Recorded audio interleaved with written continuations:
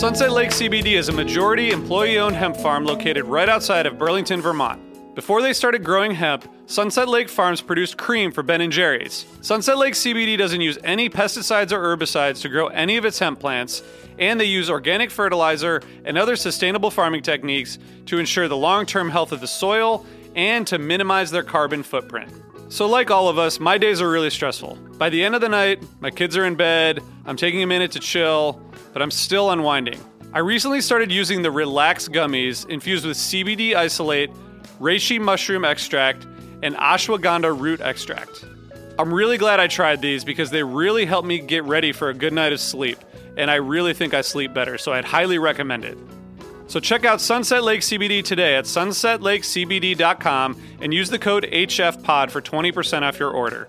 That's sunsetlakecbd.com and use the code HFPOD for 20% off your order. Farmer-owned, Vermont-grown, Sunset Lake CBD.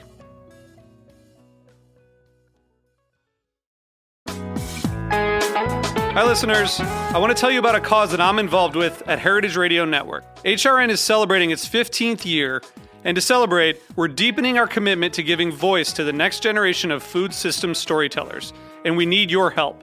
Our internship and fellowship programs help activate new possibilities for underrepresented and underestimated young people through experiential journalism, audio engineering, and production training.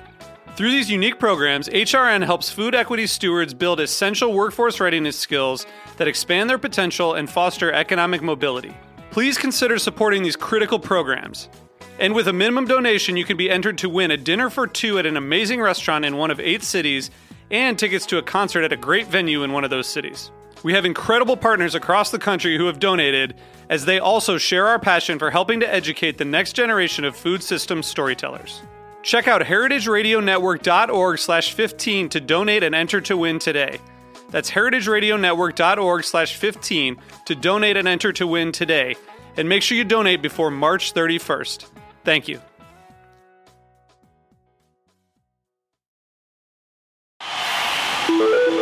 Osiris.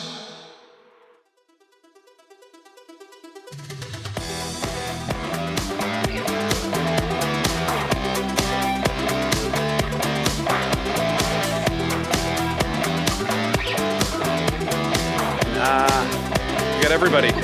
Gang's here. Hello, everybody. Hello, everybody.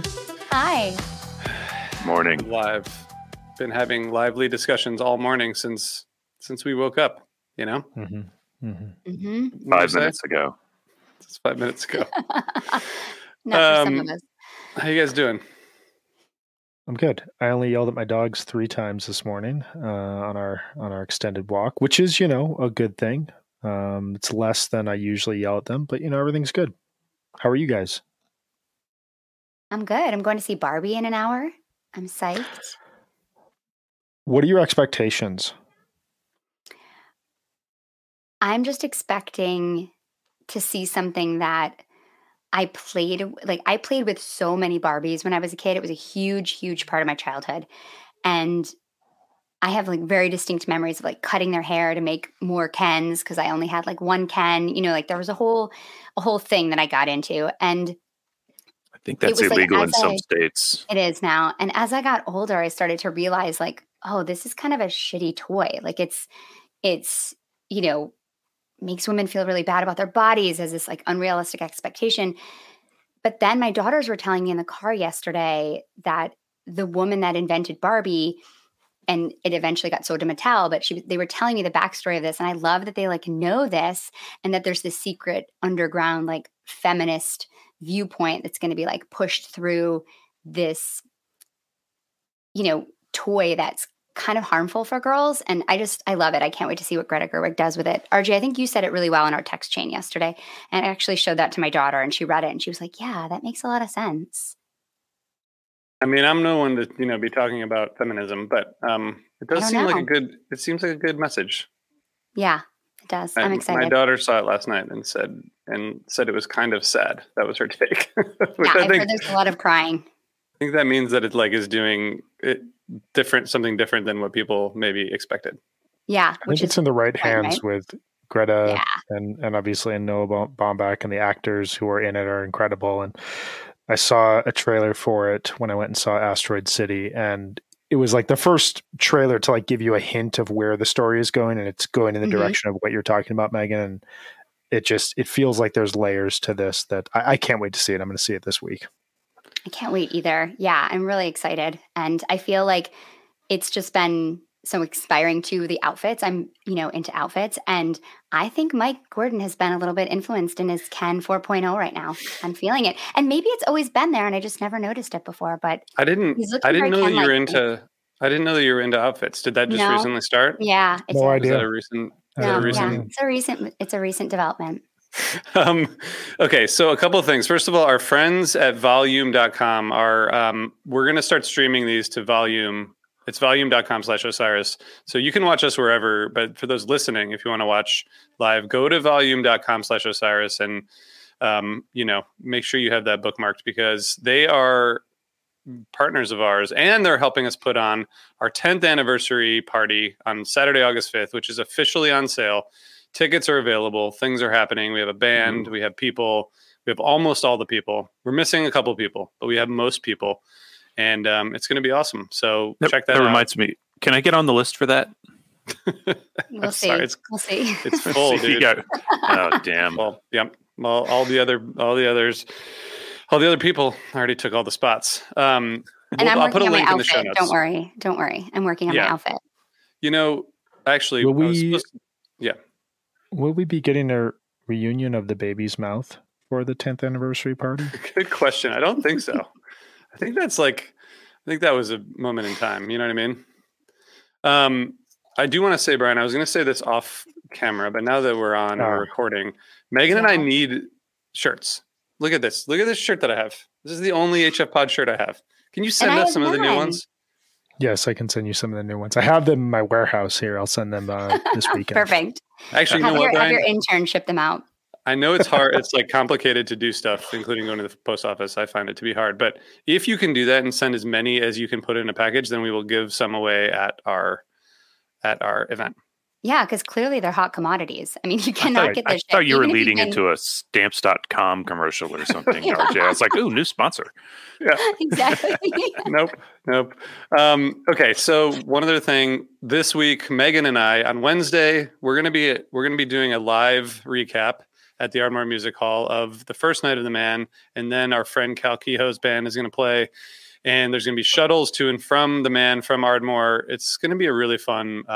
It's going to be a really fun afternoon. So that's at osirispod.com/Philly if you want to learn more about that. But back to an old stomping ground, Fish went. Star Lake.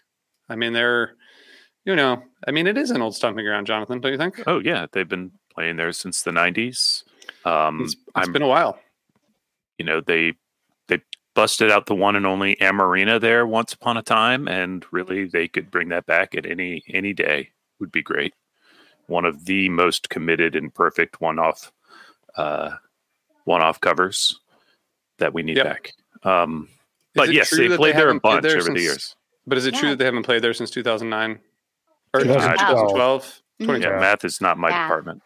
So that's 2012, which that was a really, really fun show. That was during an excellent weekend of Fish. Cincinnati the night before was amazing. This show had a version of Light that if you have not listened to in some time, it has this very distinct calypso jam in the middle of it that is just incredibly hooked up, beautiful stuff. But yeah, this is always a venue that when they arrive there, it feels like, I don't know, like to someone like myself from the Midwest, Pittsburgh feels like the Northeast. I know this is incorrect, and I'm going to be shouted at by Northeasterners, but it feels that way whenever I think about the location. And it feels like the furthest that Fish would kind of go into, the late 80s, early 90s, as they did their kind of like tours around that part of the country when they would hit, small college towns and whatnot. So it has that feel of like being in Fish territory. Well, I mean, it's, you come out of New York and you go from Erie to Pittsburgh. There's a motel on the way there, and it's still within their early range. But it's a bittersweet motel, some might say. Yeah. I've only been to night's going. I've only been to this venue once in '98, and it was the end of the tour, and they couldn't. Great show. A lot of people, it was great, but a lot of people went straight to to Lemon Wheel from Virginia Beach, and there were no drugs at all. Like, I couldn't get pot in the parking lot. Did I ever Maybe tell that's you because of the about how cops, I got to Lemon Wheel nice and early? And man, what a Got all party the that pot? was. With lots of pot. Got all the pot. But this is not a show about pot. No, Not really, it's anyway. This is a show about fish. It's interesting. We were talking earlier in the text chain about flow, and I thought it was an interesting show in like the two sets to me are totally different in terms of flow and in terms of what they kind of brought. But first set, Party Time, AC/DC Bag, 46 Days, Birds of a Feather, Bouncin', Stash, Leaves, Maze, Sense and Subtle Sounds. Again, Brian, how many times we've actually done this before, haven't we? How many times Fish has played the same song back to back? I feel like we did that once, and it was like more than you would expect, but not that much. I can think of 3 examples in the post 1.0 world, which are Golgi Apparatus was played on 11/29/09 and then 12/2/09. Run Like an Antelope was played 6/20/2010 and then 6/22/2010, and then this version of Sense and All Sounds, it was started in Wilmington on 7/19 and played here on 7/21. I may be missing one or two versions. They really only repeated the intro, which should be tracked separately. That's very true. That's very true. And the intro into a highly comedic segment with a shout out to the brilliance of Taylor Swift and Trey talking about his 5th grade teacher who, hey, I had a really good 5th grade teacher, but it sounds like Trey's 5th grade teacher was kind of like my 4th grade teacher that just like doubted him entirely and like has stuck with him for the last 50 odd years. But no, it's a rare thing for Fish to repeat his song. You kind of got the sense that either they were going to open tonight with Sense or they were going to throw it out there at some point. You could kind of hear Trey laughing when they started the song because he knew it was inevitable. I mean, I feel like he just couldn't leave that, gun on the mantle. He had to pull it out and shoot it. Exactly. That sounds dangerous. What did you guys think of the first set? Who has like thoughts about the set? Is anyone going back to this set, and what does this set bring that people should pay attention to? I really love the Stash. Go ahead. Yeah, I thought the Stash was beautiful. It was really soulful and rich. Paige was on the piano and Mike was playing like really melodic riffs underneath.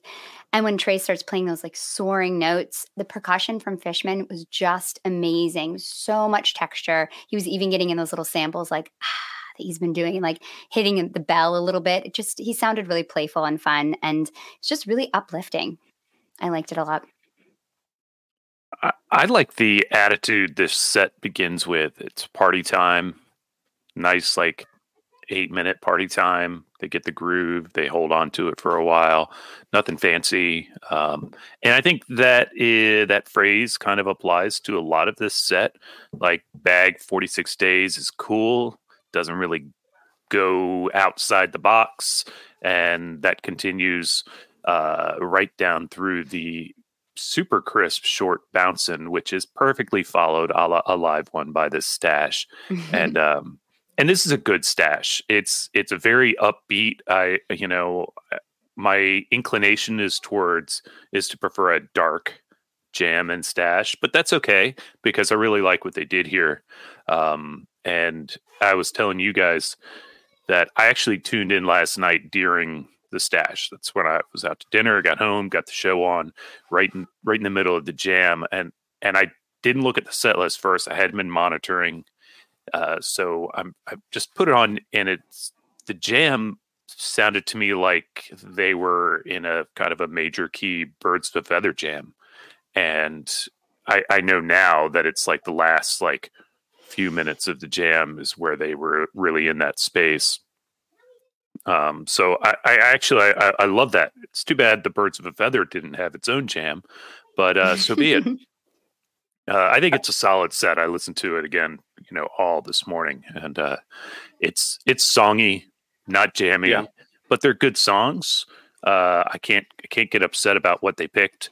I think Leaves comes really in a nice place after that Stash. Yeah. And Maze is good. Sense is cool to have played in full. Good set. Brian, what do you think? I mean, my big takeaway is the stash. I think, just in terms of a compare and contrast overall of the sets, the first set has a lot of older songs, and it feels, kind of to Jonathan's point, it's not a lot of them go to that next sort of level that you'll hear with a song when they're like, deep in improv and whatnot, but like it almost doesn't need to. It's a sunny mid-July set at a venue that they love playing at, and it really contrasts nicely with how many new songs are in set 2 and are used in really adventurous ways. So we'll talk about that obviously when we get to set 2. But I just would like to celebrate Stash and 4.0 while we have the opportunity. We are huge Stash fans in terms of what it has done here over the last couple of years. Every time Stash begins, there's one person that I think about. He is on this call. He will be unnamed, but he is who we think about when David Bowie begins as well. August 7th, 2021, August 31st, 2021, October 19th, 2021, April 20th, 2022, August 3rd, 2022, December 28th, 2022, February 24th, 2023, and now July 21st, 2023. There are like 8 or 9 versions in there. All take the idea of Stash and either go into a dark kind of jam off of it, thinking about that version from Shoreline in 2021, or like this, that go into this bright, melodic, blissful zone. I'm right there with Jonathan. I tend to like when it goes into the dark space because Stash just and the Mexico version from this year, February 24th, really went into that dark kind of hypnotic. It got a little sparse and funky and groovy and dark and dismal in a way that was really, really cool to listen back to. This is the opposite of that, and this kind of fit. The light was really nice during the first set of the show, like the way that the sun was setting and was casting across the band. It just had that very beautiful, rich, like alpenglow to it. And it just, the Stash just fit the vibe of it really, really nicely. So big highlight in set 1. Yeah, I mean, I think there's something about the Stash. I wish I could explain it as a musical person, but they're just so in sync, It's like, it's very, like the sound is so clear, and it just feels like they're like really, none of them is pushing any, more than the others. And it just builds to this, like, I feel like this tour, they've just had these kind of like more organic peaks that have just been really pretty cool. And I think the Stash is really notable. I don't know. Other people might have like, No, I think that's a really good point. Yeah, that's exactly. I would totally agree. And I actually heard that in the Sense and Subtle Sounds too. There's this point when Trey and Paige are like echoing each other, and it sounds like a conversation between them, and you feel it like slowly build to like a really meaty peak. And I've been noticing that too. It just feels really organic and kind of effortless. Well, I think that they're not peaking all the time because they're letting it happen organically. Yep. So there are a lot of jams we'll talk about in set 2 that just don't peak at all and don't really need to.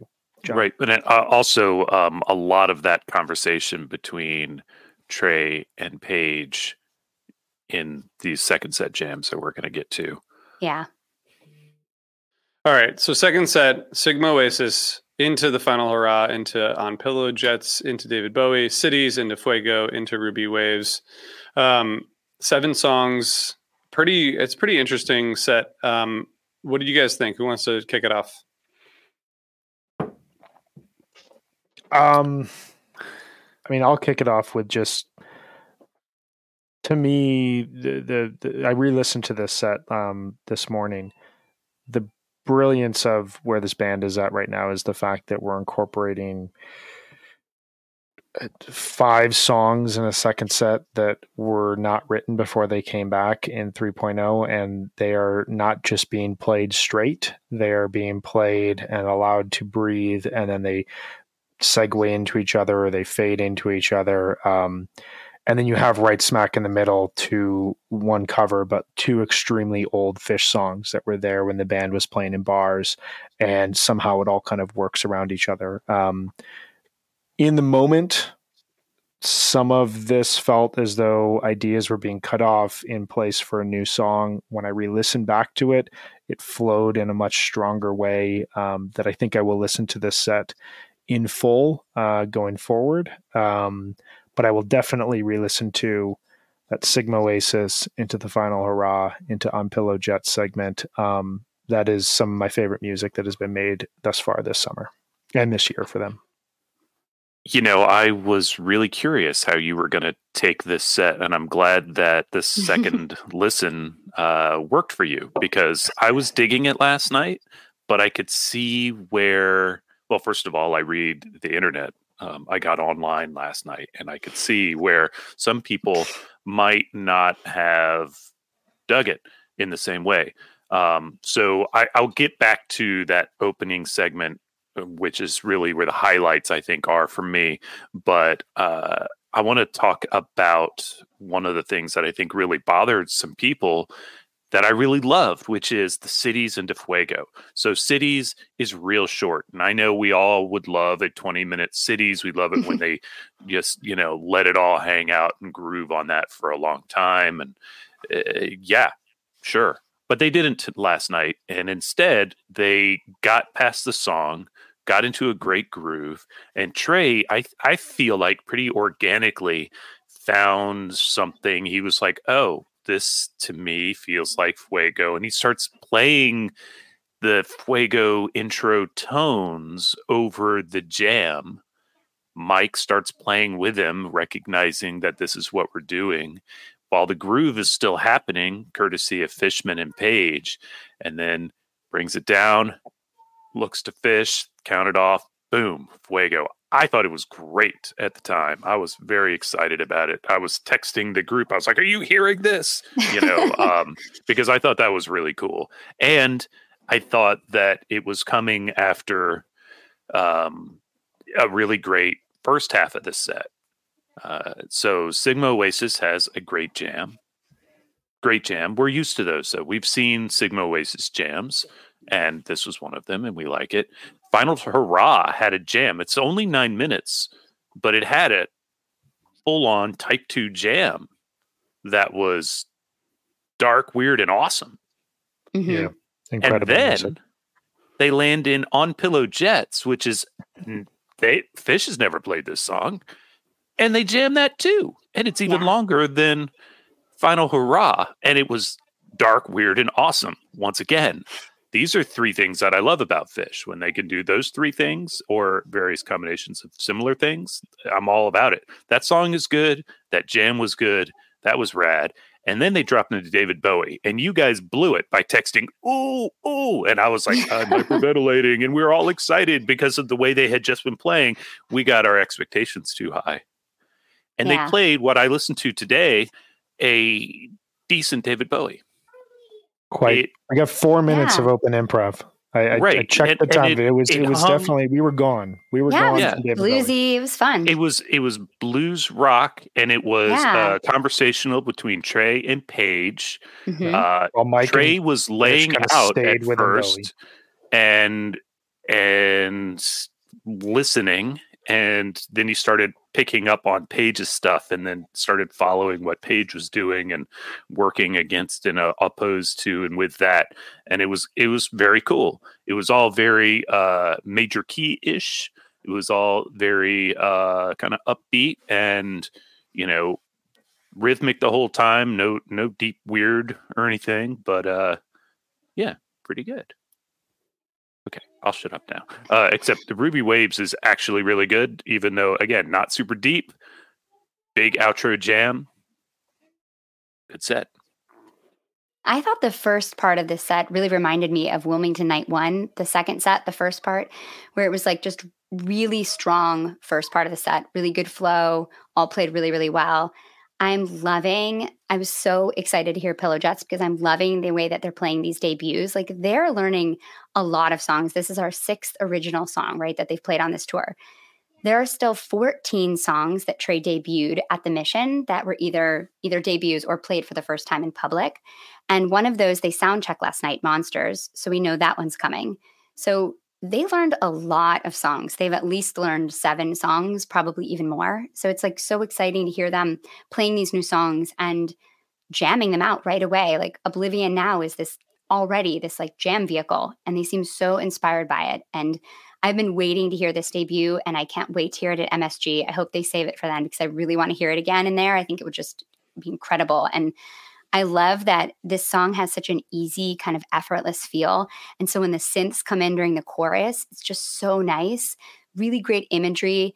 It just kind of rocks right into a really like contemplative jam right away. And I really love the ending, how there's got like, they're saying like conjurers of thunder. It's just like rock opera style, like super dramatic. And there's like trippy synths and crashing vibes. And I think this is exciting. And I think this song is going to see a lot of play. And I really loved it. And I thought the whole first, like we were saying, this whole Sigma through Final Hurrah and Pillow Jets was just really tremendous and a great section of music. Nothing over 20 minutes. Yeah. I think I'm going to lose that bet. I know. Win that it seems bet. like we are. There's 5 jams in this show that are 12 to 17 minutes.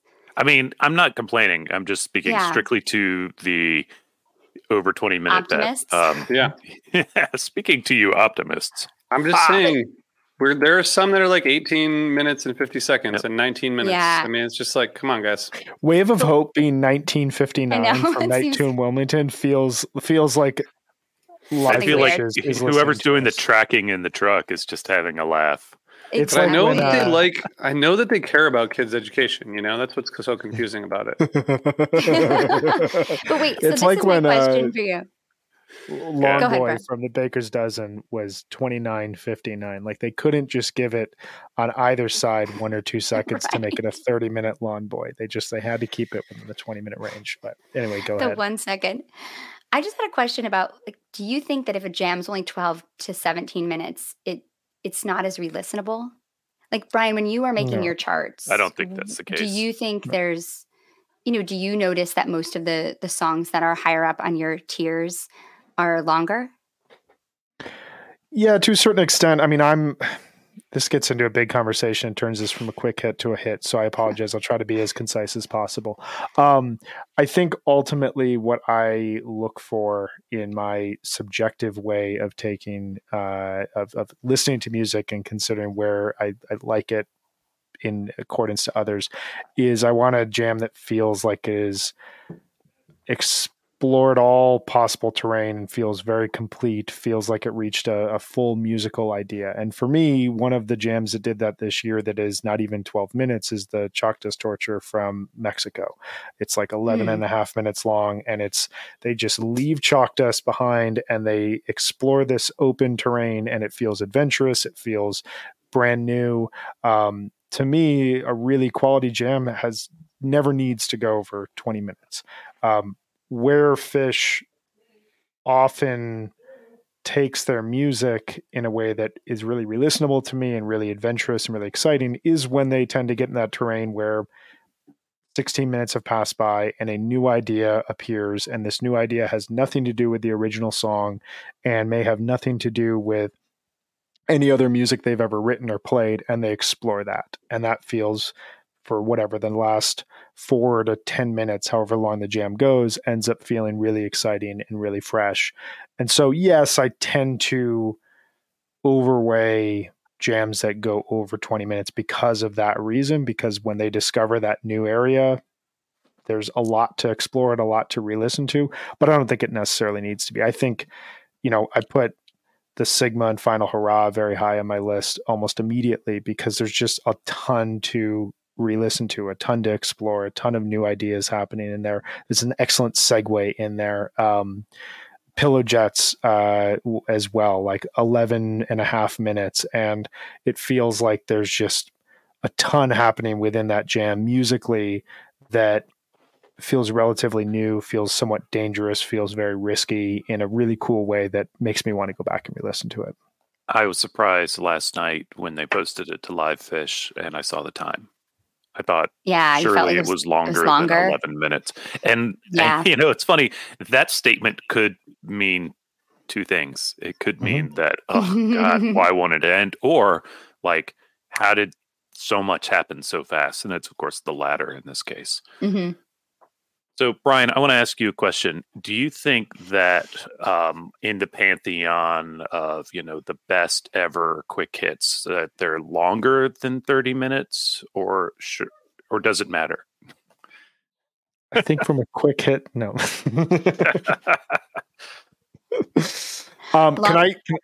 Can I say what my third point of the show? I have 3 points for every show, and Hit it. I still haven't said my third point. I have a new working theory for this show.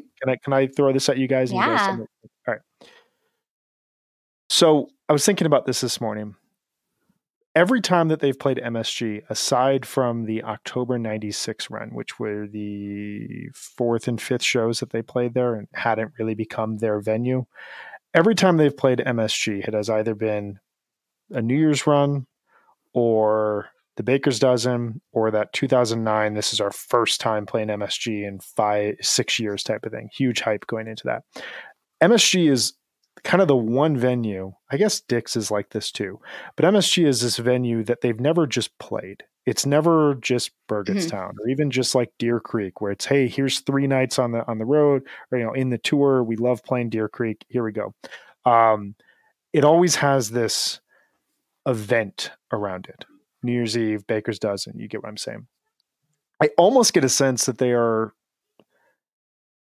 as I'm listening to this tour, there doesn't, to me, there feels to me to be like a relaxed method to this tour, where we're going to introduce some new songs, we're going to play them, but they're not.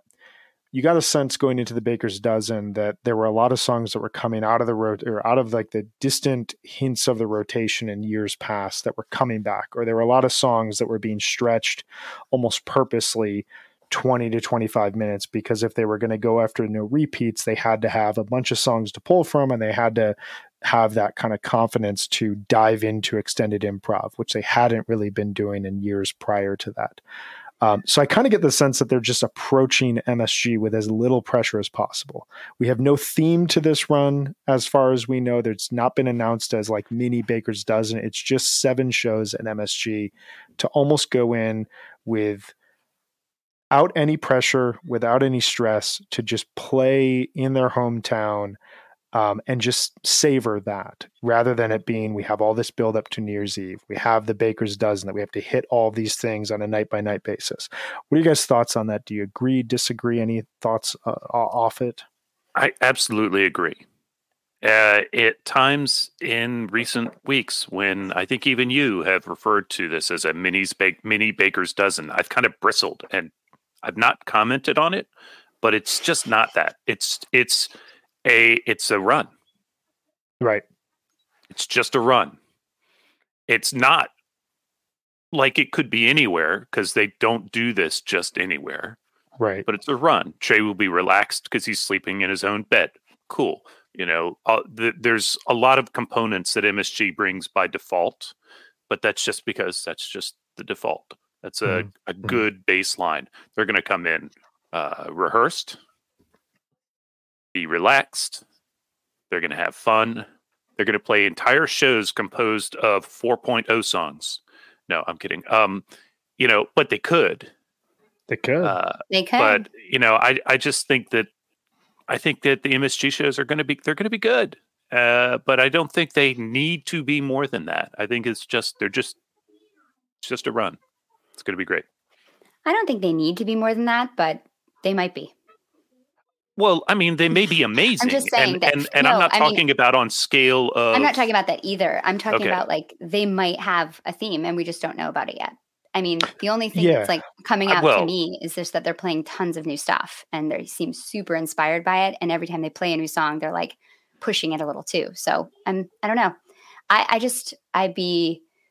feel like it's unwise to say that we know that they're just going to be like chilling at MSG, we know regular shows. No, never trust. This is my second working theory of the tour. That was a really good point. Honestly, I don't think they don't have to tell us anything. It doesn't matter. No. For us, we should be approaching it like it's just a run. They may have a whole thing up their sleeves. We don't know. Doesn't matter. It just struck me how, when I was thinking about it, that pretty much every MSG run has a thing to it. And they've never just come into MSG and just gone, here's some shows at MSG. It's because MSG is MSG. Like it is already elevated, but they've never just come in there and just played it. They always come in there and have to show up even more, and there's pressure to it. What do you think, LJ? Do you think it? Yeah, I think they're taking a different. I mean, it's not the anticipation isn't the same either. Like it's not the same kind of like. There's a few shows and then the main event. Yeah, it's just like the middle of the tour, and I think that's great. It's the appetizer to dicks, I guess. Yeah. There you go. I think they're. Which will be just a run. I don't feel like there's any setup for any like anything really. It'd be kind of nice if there wasn't, and just party every night, just have fun. Yeah, there's just shows. Yeah, just shows. Some jams and some. Which is honestly something I want people to remember sometimes. Like there was just so much negativity about the Wilmington run, and sometimes they're just Phish shows and you're just going to go and have a really fucking good time. And it's not going to be a masterpiece and you're not going to be transformed, and I think that that's okay. Not every set list has a narrative. Yeah. Not every show will change your life. Doesn't make it a bad show. Yeah. Yeah, I mean, and sometimes the shows that every someone MSG doesn't like, performance you love, and that's the thing. Yeah. Like, I walked out of night 2 of Alpine last year, like legitimately a changed person. Like I had an experience of that show, and I've talked to people who are like, that is the most vanilla show that I've ever listened to. And like, I have reasons for loving that show and for loving the arc of that set list. I found maybe 2 other people who like that show as much as I do. Like maybe. And to have your back, but also for everybody out there who's had that experience of being like, that show was amazing. And other people go, huh? Right. No one can take that away from you. Yeah. That show amazed you, changed your life. That's your just like they can't take away the Own disappointment I felt after night 3 of Alpine, which let me tell you how wrong you are. Obligated to exactly include that show every time. But it's it's so fun just to go to a Phish show and have fun and not stress out about set lists. Yeah. And I feel like that's what I got to do in Wilmington, and I really appreciated it. And I love that there are people that can still do that too. Yeah. I mean, maybe one I don't day know. you can teach me how not to stress out about set lists because. Okay, You I gotta have go. some ideas. Whatever I will think be, will be, my dude. Yeah, that's true. I do think if you're like going to MSG expecting something, then you're going to get the opposite. I mean, that's just how it works with Phish. Right. So we're trying to set everybody up to have an amazing time by Exactly. telling you that it doesn't matter at this point, and it's just a show. It's just a run. Yeah, Just a run. Until it happens. We would not have this advice if I hadn't introduced this last topic at 29 minutes. So to answer your question, Jonathan, yes, the 30+ minute quick hits are the best. I don't know. I really Are liked the the one best. we did the other day that got in at like 29. That was pretty good. Anything that doesn't have Did you me listen? or Brian Ryan on was it is there. definitely going to be shorter. it's a little shorter, but Yeah. but mostly we need to get Megan to Barbie. So It's true. I have You to go do. to Barbie soon. she's going. Everyone else, we got to get to their stuff. I have to go to a kid's birthday party. I'm sure everyone has things they have to do. I got a wine tasting later. Wow, you're Sounds so pretty awesome. fancy. That's awesome. This is That what happens sounds when you get old, I guess. We're doing potty training this weekend, so it is. Oh, wow. Look Ooh. out! That's different. That's not It's gonna fancy, but really fun. be a big weekend over here. Yeah, definitely not Good doing luck. that. Lots of naked Good luck. babies. Yeah. Lots of naked babies. All right. Good luck, everybody. See you soon. We'll be back tomorrow. Bye, everyone.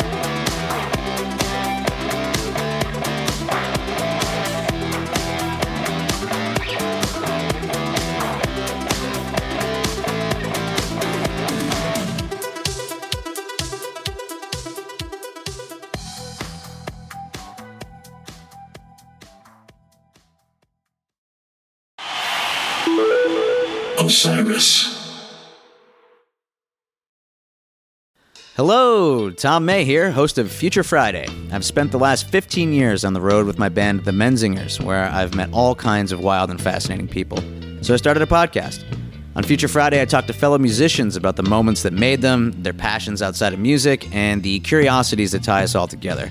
I've also talked to the likes of UFO researchers, magicians, soldiers, and documentary filmmakers, and I'm constantly searching for folks that can shape and change our view of the world. You can check out Future Friday wherever you like. Hey, this is Aaron from No Simple Road. I'm inviting you to come hang out with Apple, Mel, and I as we talk with the musicians, artists, chefs, authors, and beyond from the world that turns us on. We're reaching into the improvisational music scene, the psychedelic culture, the festival world, and getting to know what makes the people tick that create those scenes. Come join us on the long, strange trip over at No Simple Road.